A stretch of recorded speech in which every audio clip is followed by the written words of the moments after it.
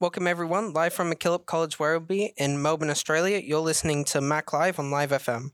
My name's Seth Armstrong, and my co-hosts today are Dante and Matt.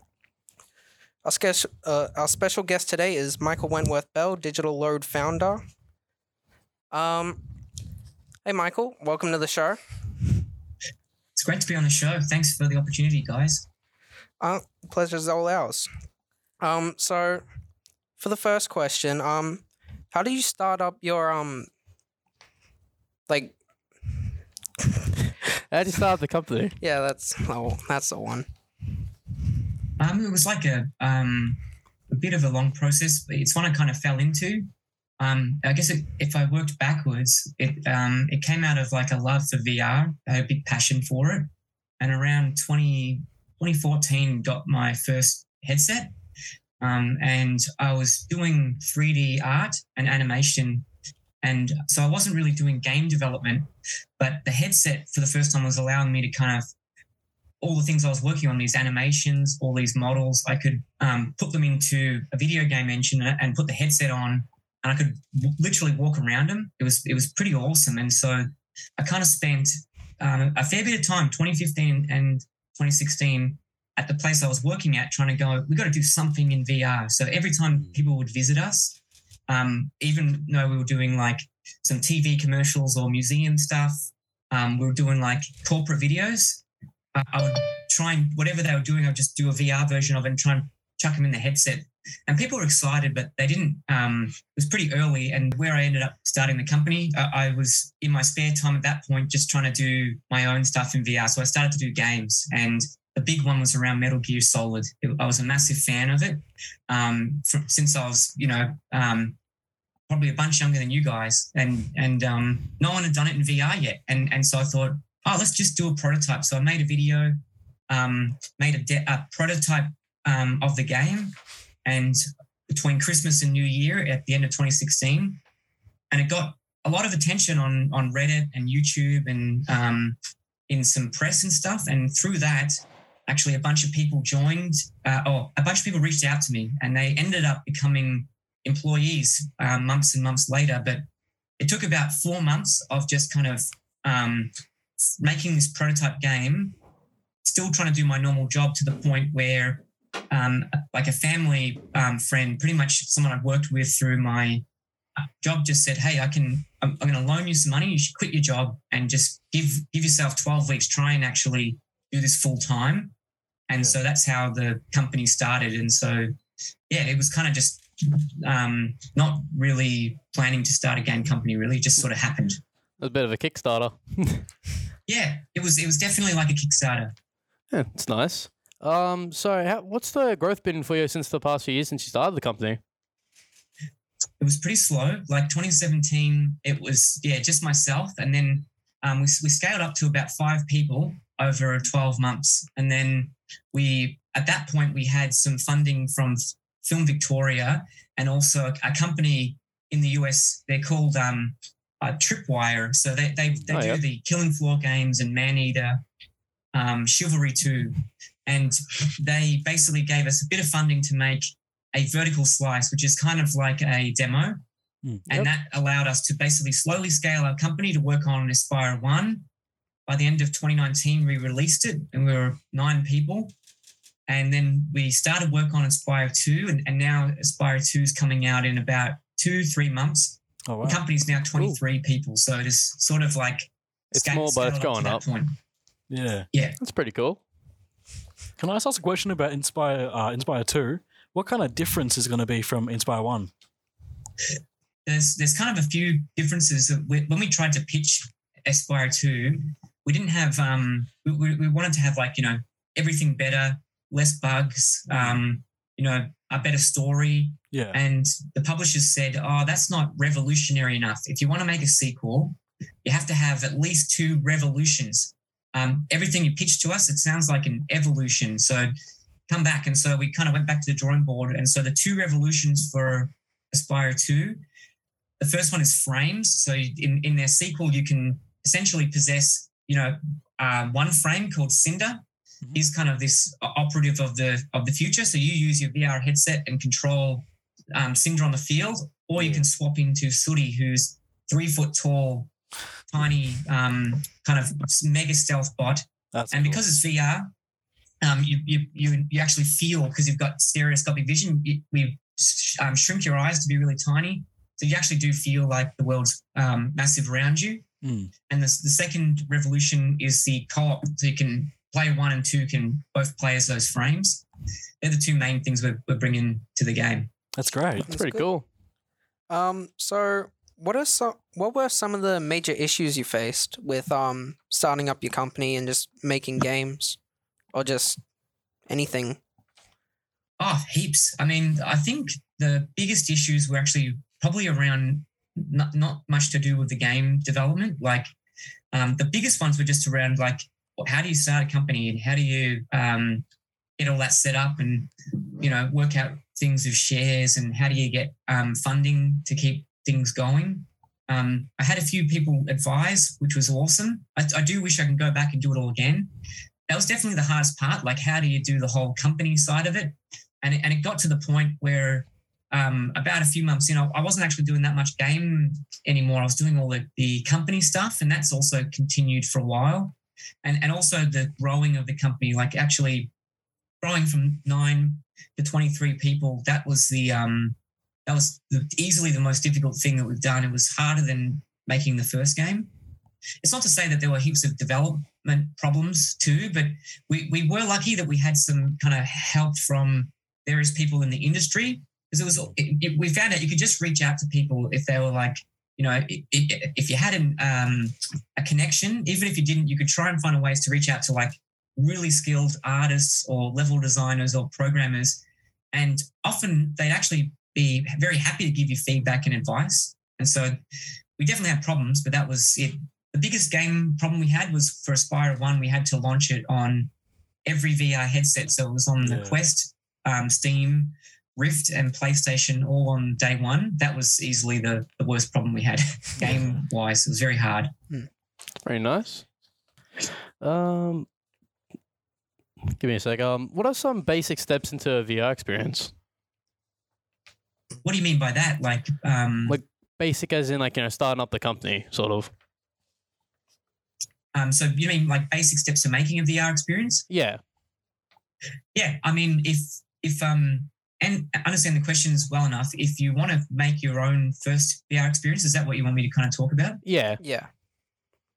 Well, the cool thing is you just need a headset. I mean, the main one of choice I have is my Oculus Quest. So it's kind of a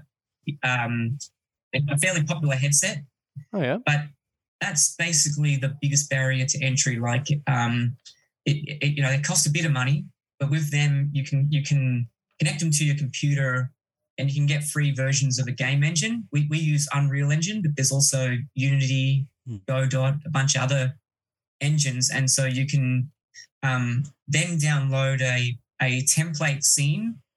And that is literally like it's a bit of a rabbit warren just getting everything working once, which is kind of like your tool chain and your build pipeline. Like here's the tools you need and here's how you get a game from your computer onto the headset. That's literally the hardest part. And then from there, you've got your first experience. If literally most first experiences, you just put the headset on and you're able to walk around a cube or a sphere, pretty boring. But as a first experience, you're kind of like, yes, that's my cube and it worked. And maybe the color's wrong or something. But once you've got that done, it's so much easier to then just go, cool, well, I'm going to now change that cube into a character and, blah, blah, blah. Yep. So yeah, the pretty first cool. steps are probably also, other than the cost of the hardware, most of the first steps are freely available on YouTube and stuff with tutorials and everything like that. All right. Yeah. I just wanted to know, how difficult was it to release the game on platforms like PlayStation, for example, where they might have a different system to, I guess, Steam or other developers? Yeah, I mean, that's one I could talk about forever. So I've got a few examples and you probably just tell me to shut up, I guess. Like, I think the hardest thing was that how familiar are you guys and your audience with the different headsets out there? I'm pretty well informed, I guess. Them two. I'm probably like the least informed when it comes to it, but I know a little bit. Very informed, yeah. Yep, awesome. Well, essentially, like, there's kind of, there's two extremes. At one level, you have a headset like the Oculus Quest or the Meta Quest, and basically that thing is called an all-in-one standalone headset. So you literally, as a player or someone that's bought one of them, you just chuck it on, awesome, good to go. And the only downside is those headsets run with mobile phone hardware, so they're really, really, really limited in what kind of like graphics or what kind of effects, even what kind of games can you even make. Like, so your game design's totally limited by this platform that has, very little performance. And at the other end, you've got people that have PlayStation 4s or PlayStation 5s, computers with like RTX, 30 series cards that are kind of like, able to do ray traced reflections and, real-time ray traced shadows. Like, it's insane. So you have this extremely big divide. So the difficulty first up to make a game for those platforms is you got to make something that works on both. So with Aspyr 1, we were actually halfway through making it on the PC at the high end. And because of the way the funding worked, we were told we're only going to be able to release it if we also support the Quest on day one. So we were just like, yep, we'll do it. We just literally wanted some money to finish the job. We didn't realize that was going to be very hard because you had to get a game that was designed for like a beast PC and make it run on, we used to call it a baked potato because the Quest was kind of like, 5 watts of power. It was just crazy. And so with the sequel, our second game, we've designed it for that one, the lowest end first. And we do plan to support higher end stuff, but that'll be a lot easier because we can kind of scale up. Yep. So that's the first challenge. And then the second challenge about the other hardware platforms, it is essentially getting onto the store. So a store like Steam, you can get any game on there. That's why there's like 75 games at launch a day sometimes. Yeah. There's no kind of like curation of the store. But for PlayStation and for the Meta store, you have to be approved with your concept. Otherwise, they won't even let you sell your game. And so that's the second challenge. And to even get there too, both those platforms have, they call them TRCs or technical requirements. And it's kind of like doing an exam. You give your game. We're actually just about to start our TRC period this Thursday for Aspyr 2. So you basically give them the build and you say, we're done, the game's ready. And then they will basically test it for maybe 12 weeks and then keep coming back saying, no, doesn't meet, there's like 150 guidelines. And that's very good because a lot of those guidelines are things like, you have to have the right button icons, things to make all the games feel consistent. And you can't do this and that because people might feel sick. So those are definitely the two hardest things, the performance and also just the challenge of getting onto the stores. All right. So what are some of the like educational and training uses that you could use in VR or that you could put in play? I think it's unlimited. It's pretty fun. When we were first starting out, we would make our Aspyr game and then occasionally we would do contract jobs as a developer. So contract jobs were literally what we did to keep the doors open, keep the lights on, make sure we're paying the team and everything. And one of the contract jobs we did was actually for the Geelong Tech School. It was a really cool project. They came at us and said, we want to have a VR experience that's like an escape room and 4 students have to work together and get out there.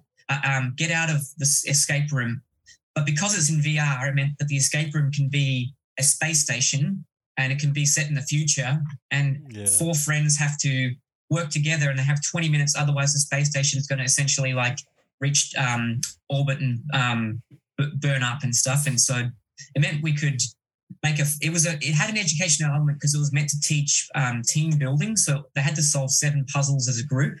Yep. And they had various different kind of like challenges around them.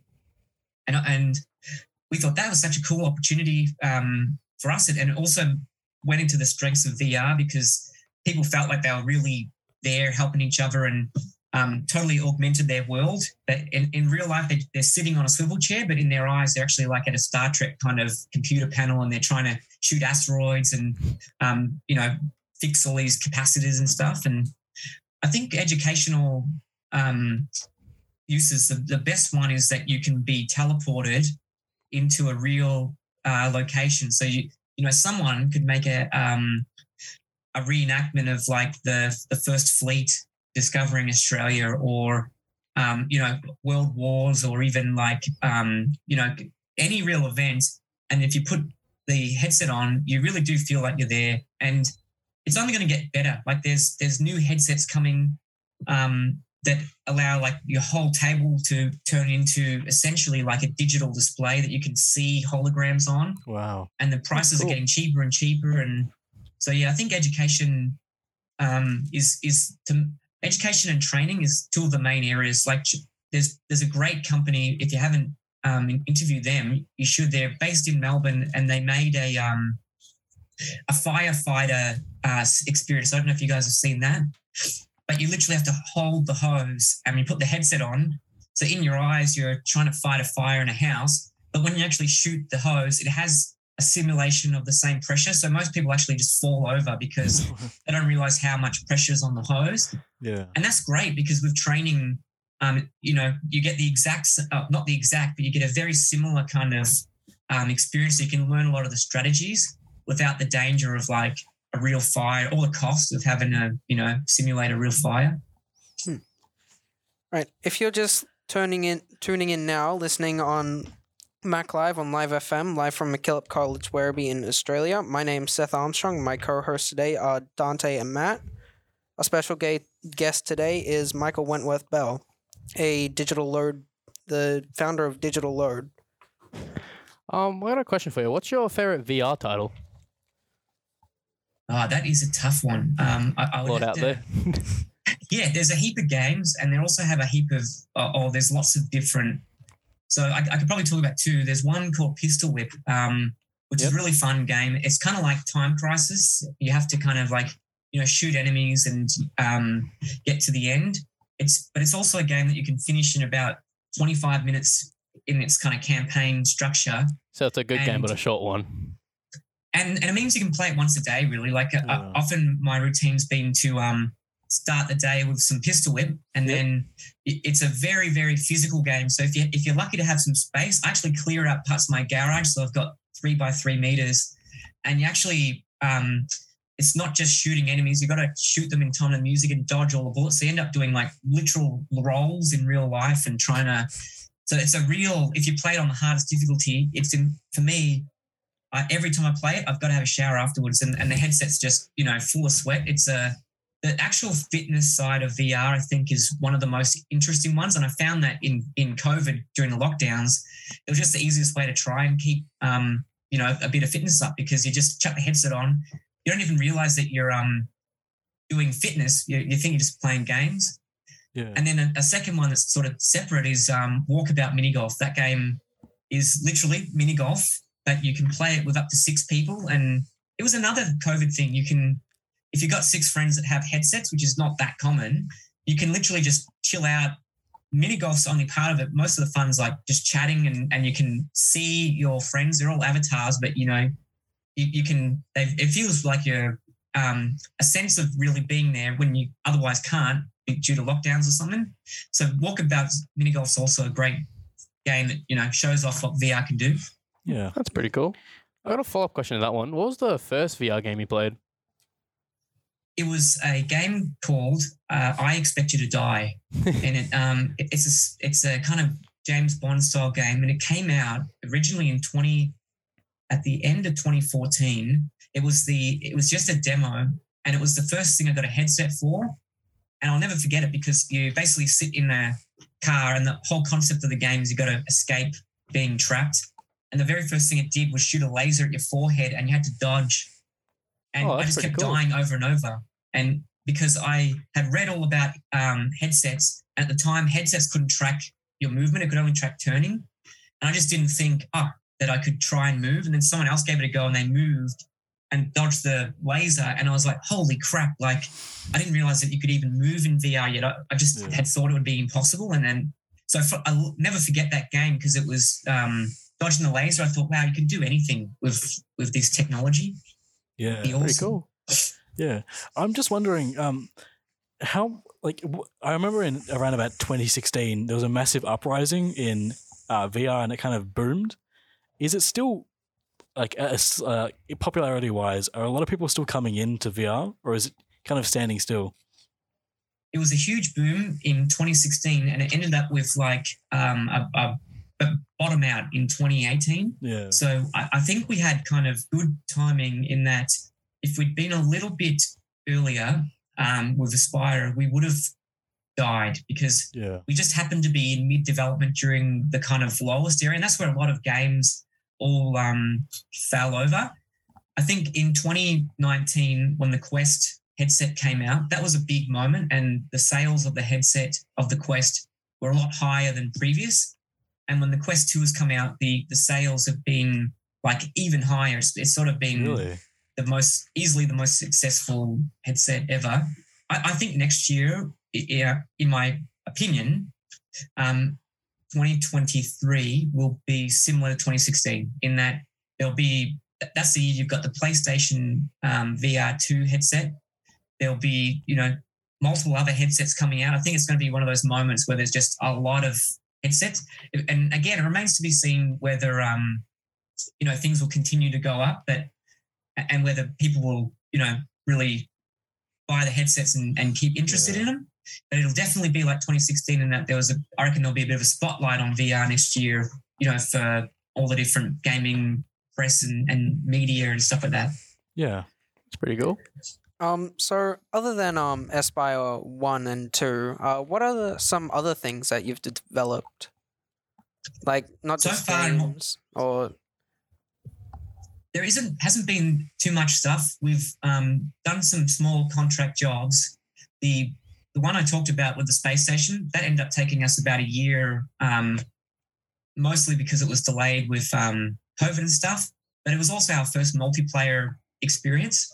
The other major one we did was there's a game called Richie's Plank Experience where you have to walk a plank above a building, and a client approached us and said, we want to do something similar. So we built something very similar to that. We have to walk across the Sydney Harbour Bridge and pick up a koala. It was for another trade show. So that took us about a month, and it had like hand tracking. So you could literally see your hands, and then the koala was a real life plush toy koala, and it was one-to-one modeled with the game one. So it had a tracker on it. So you could hold this koala and you had to run back, and halfway through in your eyes, the bridge would snap in half, and you had to take a leap of faith. You have to step forward about 40 centimeters.